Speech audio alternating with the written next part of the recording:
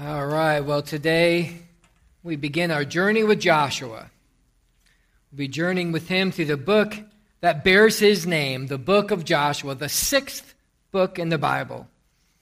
I've chosen for us to do this study in the book of Joshua because God has a lot to teach us about himself, about his plan, and how we should be strong and courageous in our obedience.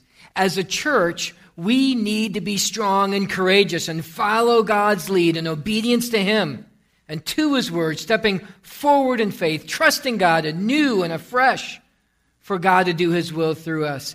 As families, we need to be strong and courageous and follow God's lead in obedience to him, to his word, stepping forward in faith, trusting God anew and afresh for him to do his will through us. As individual followers of Jesus Christ, we need to be strong and courageous. Follow God's lead in obedience to him, to his word, stepping forward in faith, trusting God anew and afresh for him to do his will through us. Joshua 1, 8 through 9 are some of the most powerful, positive words. It says, "This book of the law shall not depart from your mouth, but you shall meditate on it day and night, so that you may be careful to do according to all that is written in it. For then you will make your way prosperous. Then you will have good success. Have I not commanded you? Be strong and courageous. Do not be frightened. Do not be dismayed, for the Lord your God is with you wherever you go." As God took his people on a journey of faith some 3,500 years ago, we pray, as we study the book of Joshua together, that God will take us on a journey of faith as well. Anybody here need a little help to be strong and courageous in Christ? Well, let's read together Joshua 1, 8 and 9. We'll read together Joshua 1, 8 and 9. "This book of the law shall not depart from your mouth, but you shall meditate on it day and night, so that you may be careful to do according to all that is written in it. For then you will make your way prosperous, and then you will have good success. Have I not commanded you? Be strong and courageous. Do not be frightened, and do not be dismayed. For the Lord your God is with you wherever you go." Let's pray together. Father, now in these moments, as we kind of venture off into our journey into the sixth book of your Bible, to the book of Joshua, we pray for your blessings. We pray that our ears would hear your word, that your Spirit would enliven within us the truth of your word. We would be convicted. We would be challenged. We would be comforted. Lord, our strength would grow in this journey. Our courage would grow in this journey. Our faith would grow in this journey. We would meet and glorify Jesus Christ throughout. In his name we pray. Amen. Well, the book of Joshua is historical narrative. It gives the historical truths of God's people as they entered in the promised land. Now, sometimes as we interact with historical narrative books of the Bible, we can have the tendency to read them just like history. We can have the tendency to kind of just look at the facts and the details. Joshua is a book of history, but it's much more than that. Joshua is the book in the Bible that describes the people of Israel preparing and then finally entering and conquering the promised land. But it's so much more than that. Chapters 6 through 22 of Joshua are all about the conquering of the land and then the distributing of the land. One of the great themes in Joshua is the land. Really, throughout the whole Old Testament, the land is a major theological theme. See, the first book in the Bible, Genesis, is God creating and then sovereignly choosing Abraham and his family, establishing his covenant with them, and then promising them a land. It ends with the descendants of Abraham, not in the promised land, but in Egypt. Then in Exodus is the story of the bondage of Israel in slavery in Egypt. And then the miraculous deliverance of God that brings Moses and the people heading towards the promised land. It includes the first giving of the law and the building of the tabernacle. Then there's the whole book of Leviticus. It's given to the people while they're at Mount Sinai. It further details how the people of Israel are to follow the law and to live out their covenant relationship with God. Then there's the book of Numbers. Sounds like a boring book by its name. But actually there's amazing stories in there that chronicles the story of the people of Israel while in their 40 years of wilderness wanderings, slowly following God's leadership, heading towards the promised land. Then there's the fifth book of the Bible, Deuteronomy. Deuteronomy is Moses' final message to the people. They're now poised. They're on the verge of entering the promised land, and Moses gives them this final message. Then there's the book of Joshua, which flows directly from the end of Deuteronomy. It's really the conclusion to the whole Pentateuch. Pentateuch is a word that's used to describe the first 5 books of the Bible. It's often also called just the law throughout the Bible. The book of Joshua is the realization of God's promises. In Hebrew, the Old Testament is broken down into 3 sections. There's the Torah, which is another name for the first 5 books of the Bible. Then there's the prophets and the writings. Joshua is the first book in the section called the prophets. Often when we break down the Old Testament, we break it down into 5 sections. We have the law, then history, then poetry, then the major prophets and minor prophets. We often classify Joshua as a book of history. The Hebrew people, long before we classified anything, classified Joshua as the first book of the prophets. You see, the book of Joshua and all the books of the Bible is first and foremost a book of theology. The book of Joshua might seem at first glance to be about Joshua. After all, it talks about him from the very beginning of chapter 1 till his death at the end of the book in chapter 24. But in reality, the main character of the book of Joshua isn't Joshua. It's God. God is doing the choosing. God is doing the directing. God is doing the miracles. God is bringing about the victories and the judgment. God is showing his sovereignty over all peoples. And God is laying out to them a challenge of blessings and cursings. It's important to understand that Joshua isn't just history. It's prophecy. It's theology. The book of Joshua details for us God's fulfillment of the promise of giving to the Israelite people the land. This first and happened in Genesis 12, 1 through 2, where God calls Abraham. It says, "Now the Lord said to Abram, go from your country and your kindred and your father's house to the land that I will show you. And I'll make you a great nation, and I will bless you and make your name great so that you will be a blessing." Then later in verses 5 through 7 it says, "When he came to the land of Canaan, Abram passed through the land to the place at Shechem, to the oak of Moreh. And that time the Canaanites lived in the land. Then the Lord appeared to Abram and said to him, 'To your offspring I will give this land.'"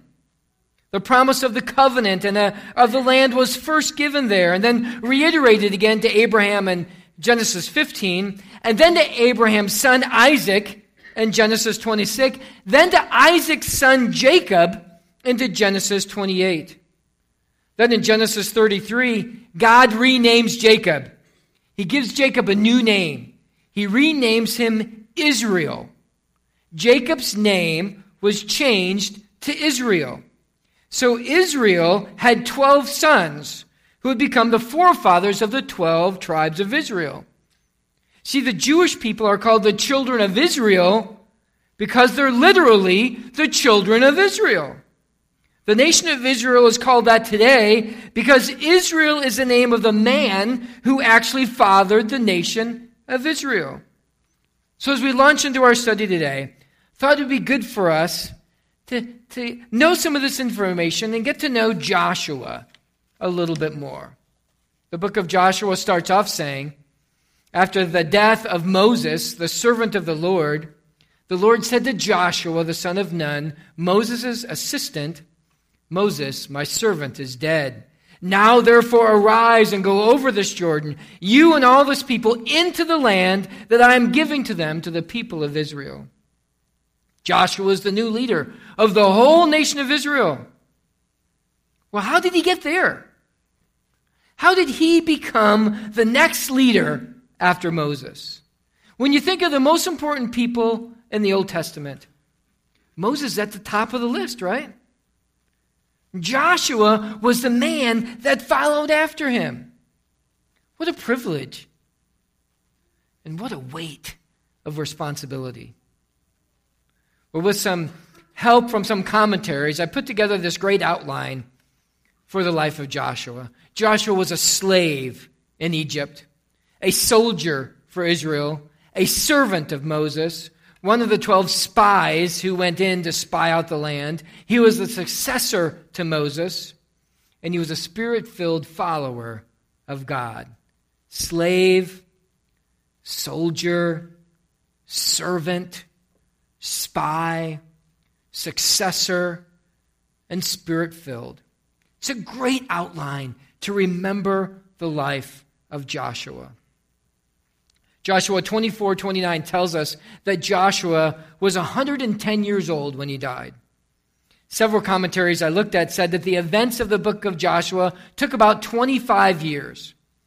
So at the start of the book of Joshua, Joshua was about 85 years old. So we know that they wandered in the wilderness, the people of Israel, for 40 years. So when the miraculous Exodus happened, Joshua was about 45 years old. Moses, we know, was 80 years old. So that means that Joshua spent his first 45 years of his life in slavery under the brutality of the Egyptians. Joshua knew what it was like to be a slave. He knew what it was like to be powerless. He knew what it was like to be treated more like an animal than a person. Exodus 1:13 describes what it was like. It says they ruthlessly made the people of Israel work as slaves and made their lives bitter with hard service. In mortar and brick and in all kinds of work in the field. In all their work, they ruthlessly made them work as slaves. You see, Joshua knew the pain and the loss and the degradation of slavery. One of the interesting things we learn about Joshua is that Joshua was not his given name. His given name was Hoshea. There's an account when Moses sends out the 12 spies in Numbers 13 and 14, which we're going to look at a little later.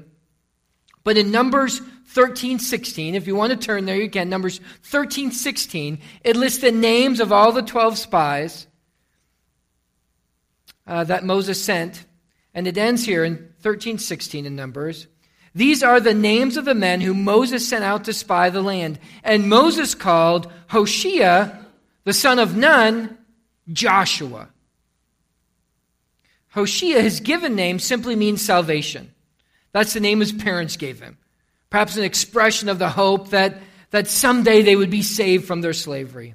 Joshua, the name that Moses changed his name to, means the Lord is salvation. He changed his name some 2 years after the miraculous exodus from the slavery in Egypt. Moses, for sure, purposely changed his name to Joshua to express the fact that it was the Lord who was saving them. The name Joshua in English is the English way of saying the Hebrew name Yeshua. The name Jesus is the Greek translation of the Hebrew name Yeshua. Joshua and Jesus both come from the Hebrew name Yeshua.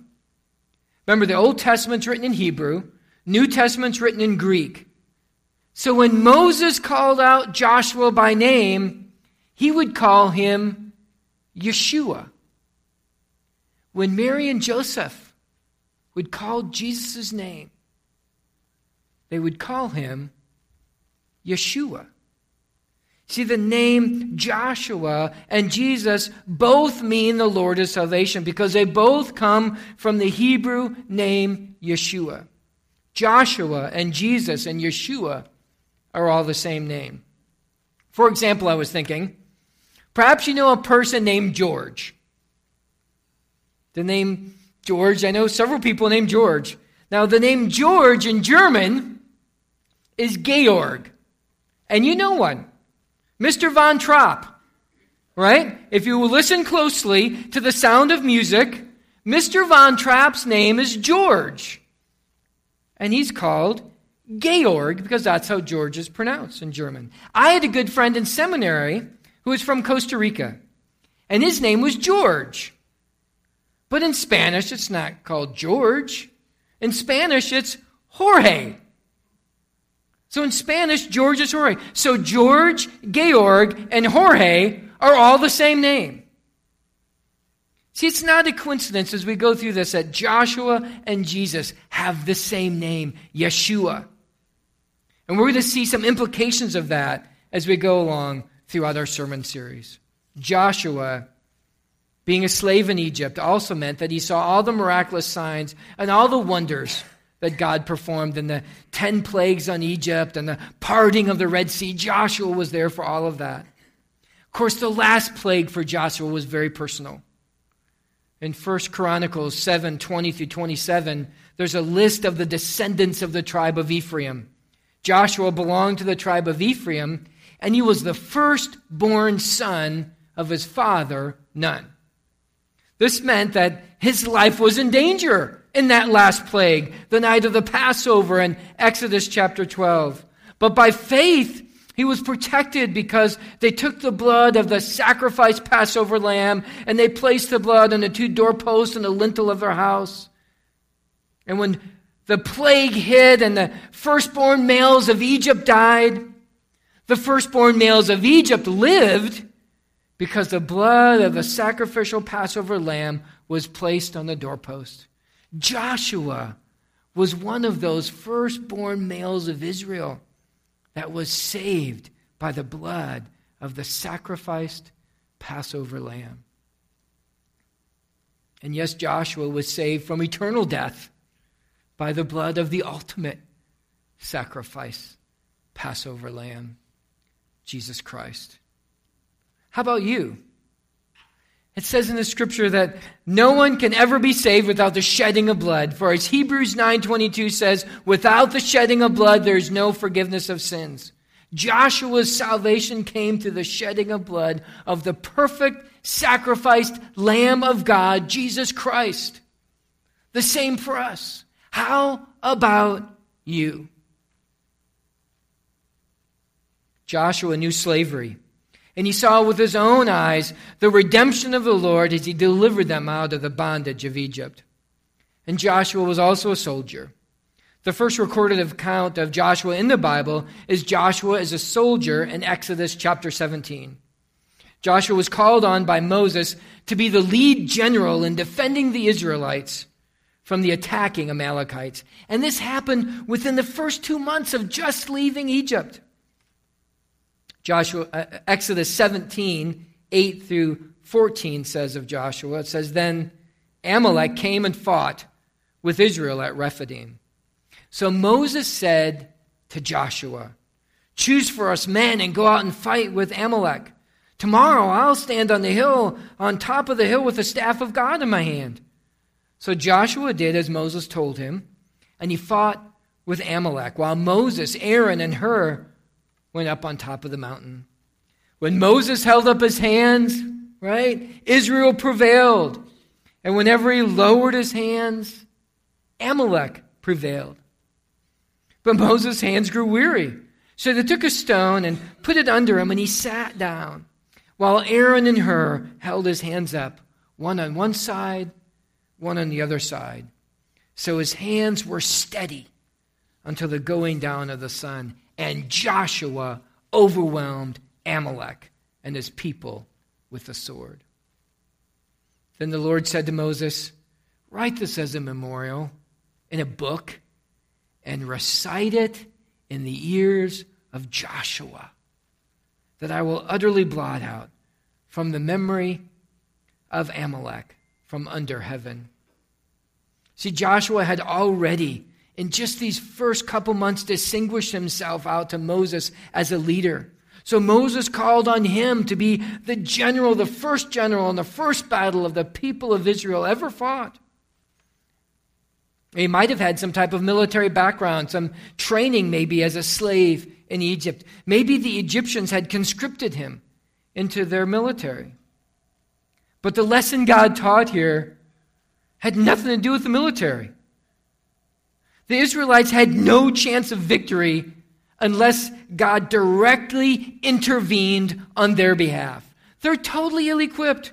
They're totally unorganized. It was God who prevailed in the victory.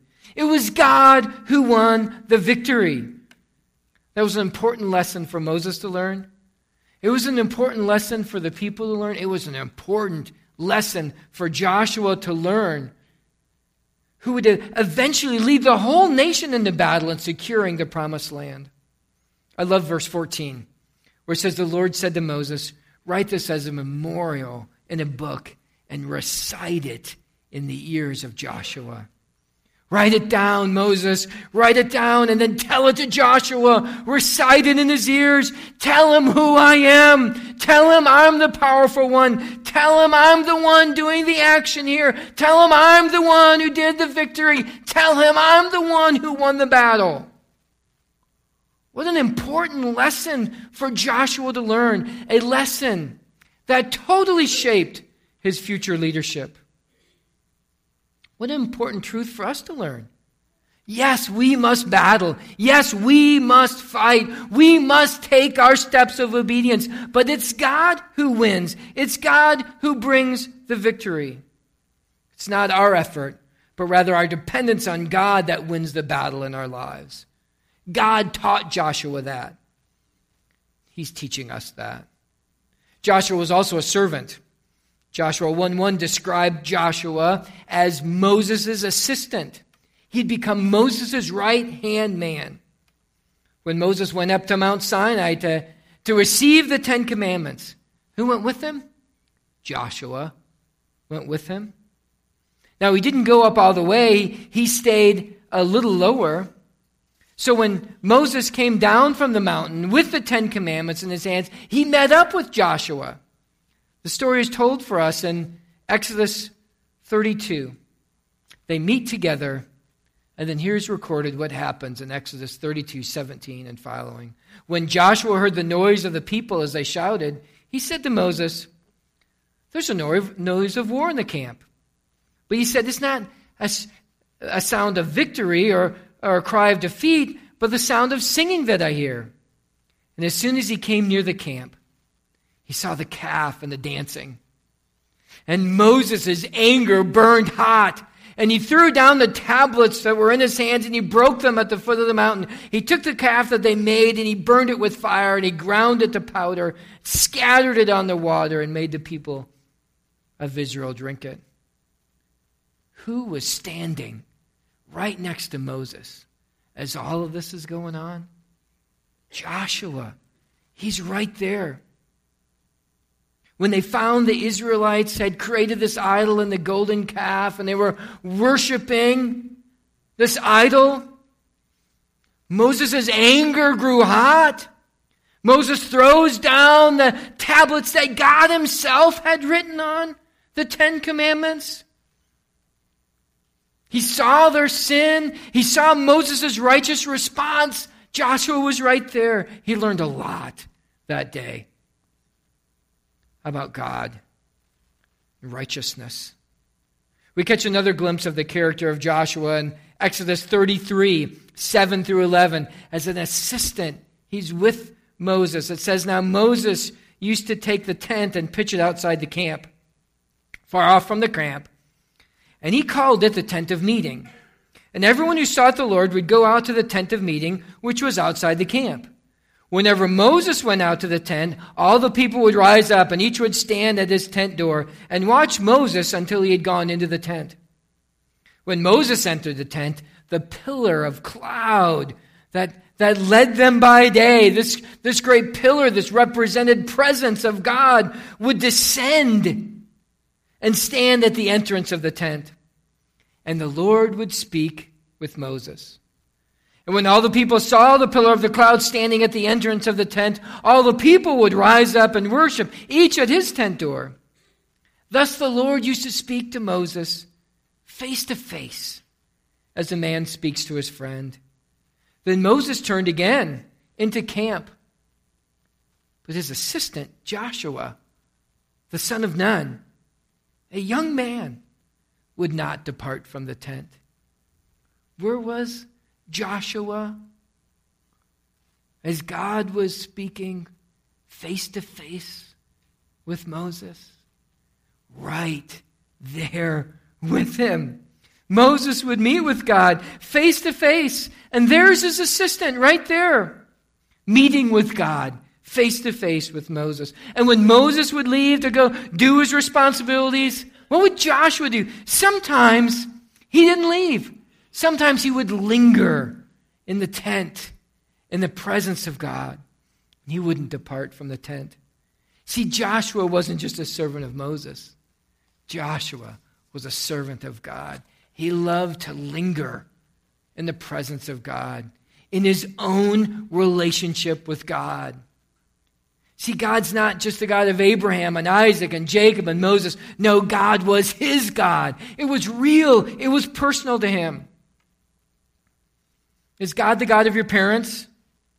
Is God the God of your family? Is God the God of your heritage? Or is God your God? Is it personal to you? Is it real to you? Perhaps you've heard it said that God has no grandchildren. He only has children. No one gets to heaven through someone else. We all have to deal with the reality of God and his command over our lives individually. So where are you in your relationship with God? That is perhaps the most important question you can ask yourself this morning. But believer, let me ask you this. Do you love to linger with God in his presence, in his word, to linger with him? Next, we see Joshua as a spy. In Numbers 13 and 14, Moses sends these 12 spies into the promised land to check it out. One spy from each of the 12 tribes of Israel. Joshua went as a representative of the tribe of Ephraim. The 12 tribes come back, and perhaps you remember that 10 of them bring this negative, bad report. They only looked at their inability, not God's promise, not God's power, not God's word. Here's what they said. We are not able to go against the people, for they are stronger than we are. So they brought to the people of Israel a bad report of the land, and they had spied out, saying, the land through which we have gone to spy out is a land that devours its inhabitants, and all the people that we saw in it are of great height. But Joshua knew better, and so did his fellow spy Caleb. Numbers 14, 6-7 tells us their response. Now Joshua, the son of Nun, and Caleb, the son of Jephunneh, who were among those who had spied out their land, tore their clothes and said to the congregation of people, the land which we passed through to spy out is an exceedingly good land. If the Lord delights in us, he will bring us into this land and give it to us, a land that flows with milk and honey. Only do not rebel against the Lord, and do not fear the people of the land, for they are bread for us. Their protection is removed from them, for the Lord is with us. Do not fear them. But the people rebelled. The people of Israel listened to the 10 rather than to the 2.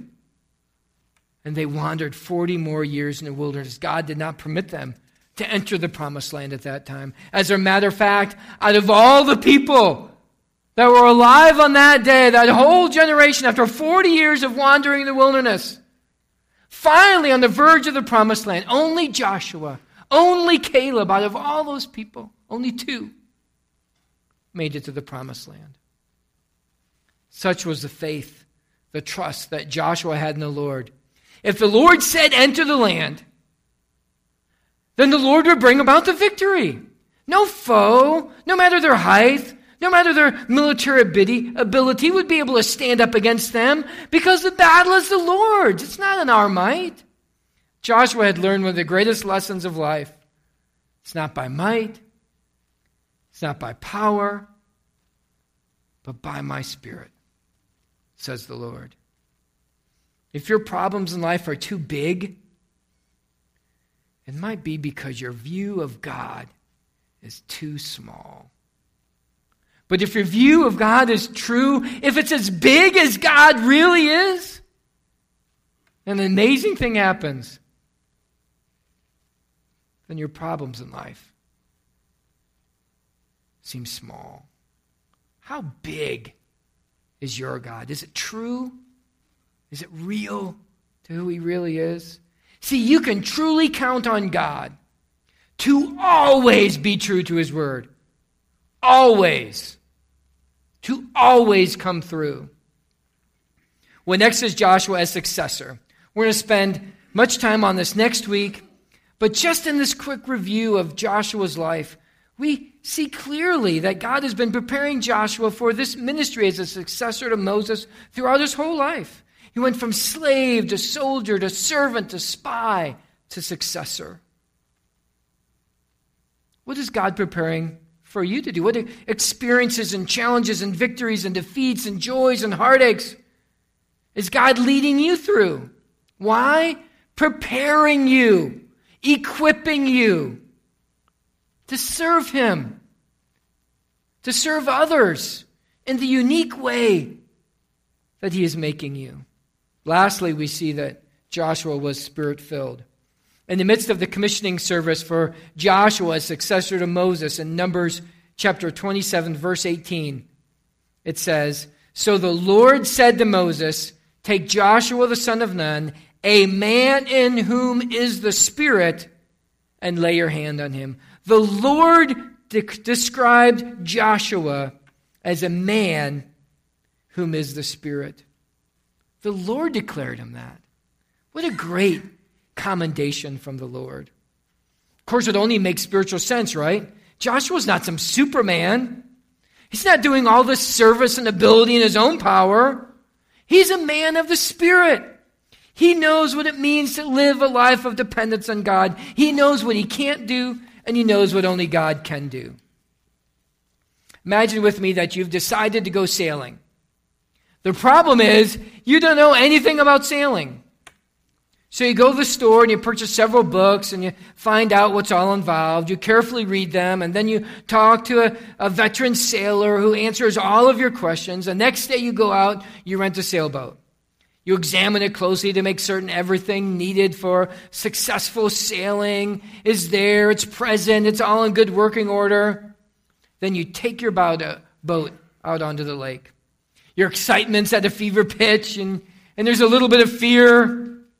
But you followed the instructions you've read and the counsel that you received from the experienced sailor. You've launched your boat into the water. You carefully monitoring each step of the way, and you hoist the sail. And at that precise moment, you learn a crucial lesson. You can study sailing. You can seek advice from the wisest and most veteran of sailors. You can cast your boat into the most beautiful lake under the most bright and inviting sun. You can successfully hoist the sail. But if there's no wind, you're not going sailing. You see, you can have great skill and ability. You can be a natural. You can be amazingly talented. You can have all the right books and ask all the right questions. You can go to all the best schools. But if there's no wind, if there's no Spirit, if you don't live your life in dependence on the Holy Spirit, you are not going to be able to accomplish that for which God has for you. Joshua was a man filled with the Holy Spirit, and God used him greatly. How about you? You filled with the Holy Spirit? Does the influence of the Holy Spirit in your life reign in you through the Word of God? That's how you become greatly used by God. God's Spirit using God's Word to bring about God's will in our lives. That's success. God's Spirit using God's Word to bring about God's will in our lives. That's being filled with the Holy Spirit. Let's pray together. Father, the question lingers in our midst. How about us? How about us? These things that you've done for Joshua and through Joshua, how about us? Have we come to know you in a personal, real relationship with you? How about us? How about us as believers? Do we long to linger with you? Are we filled with the Spirit and dependence and under the influence of your Word and your Spirit and to fulfill your will in our lives? How about us? Lord, challenge us and convict us and change us today. In Jesus' name, amen.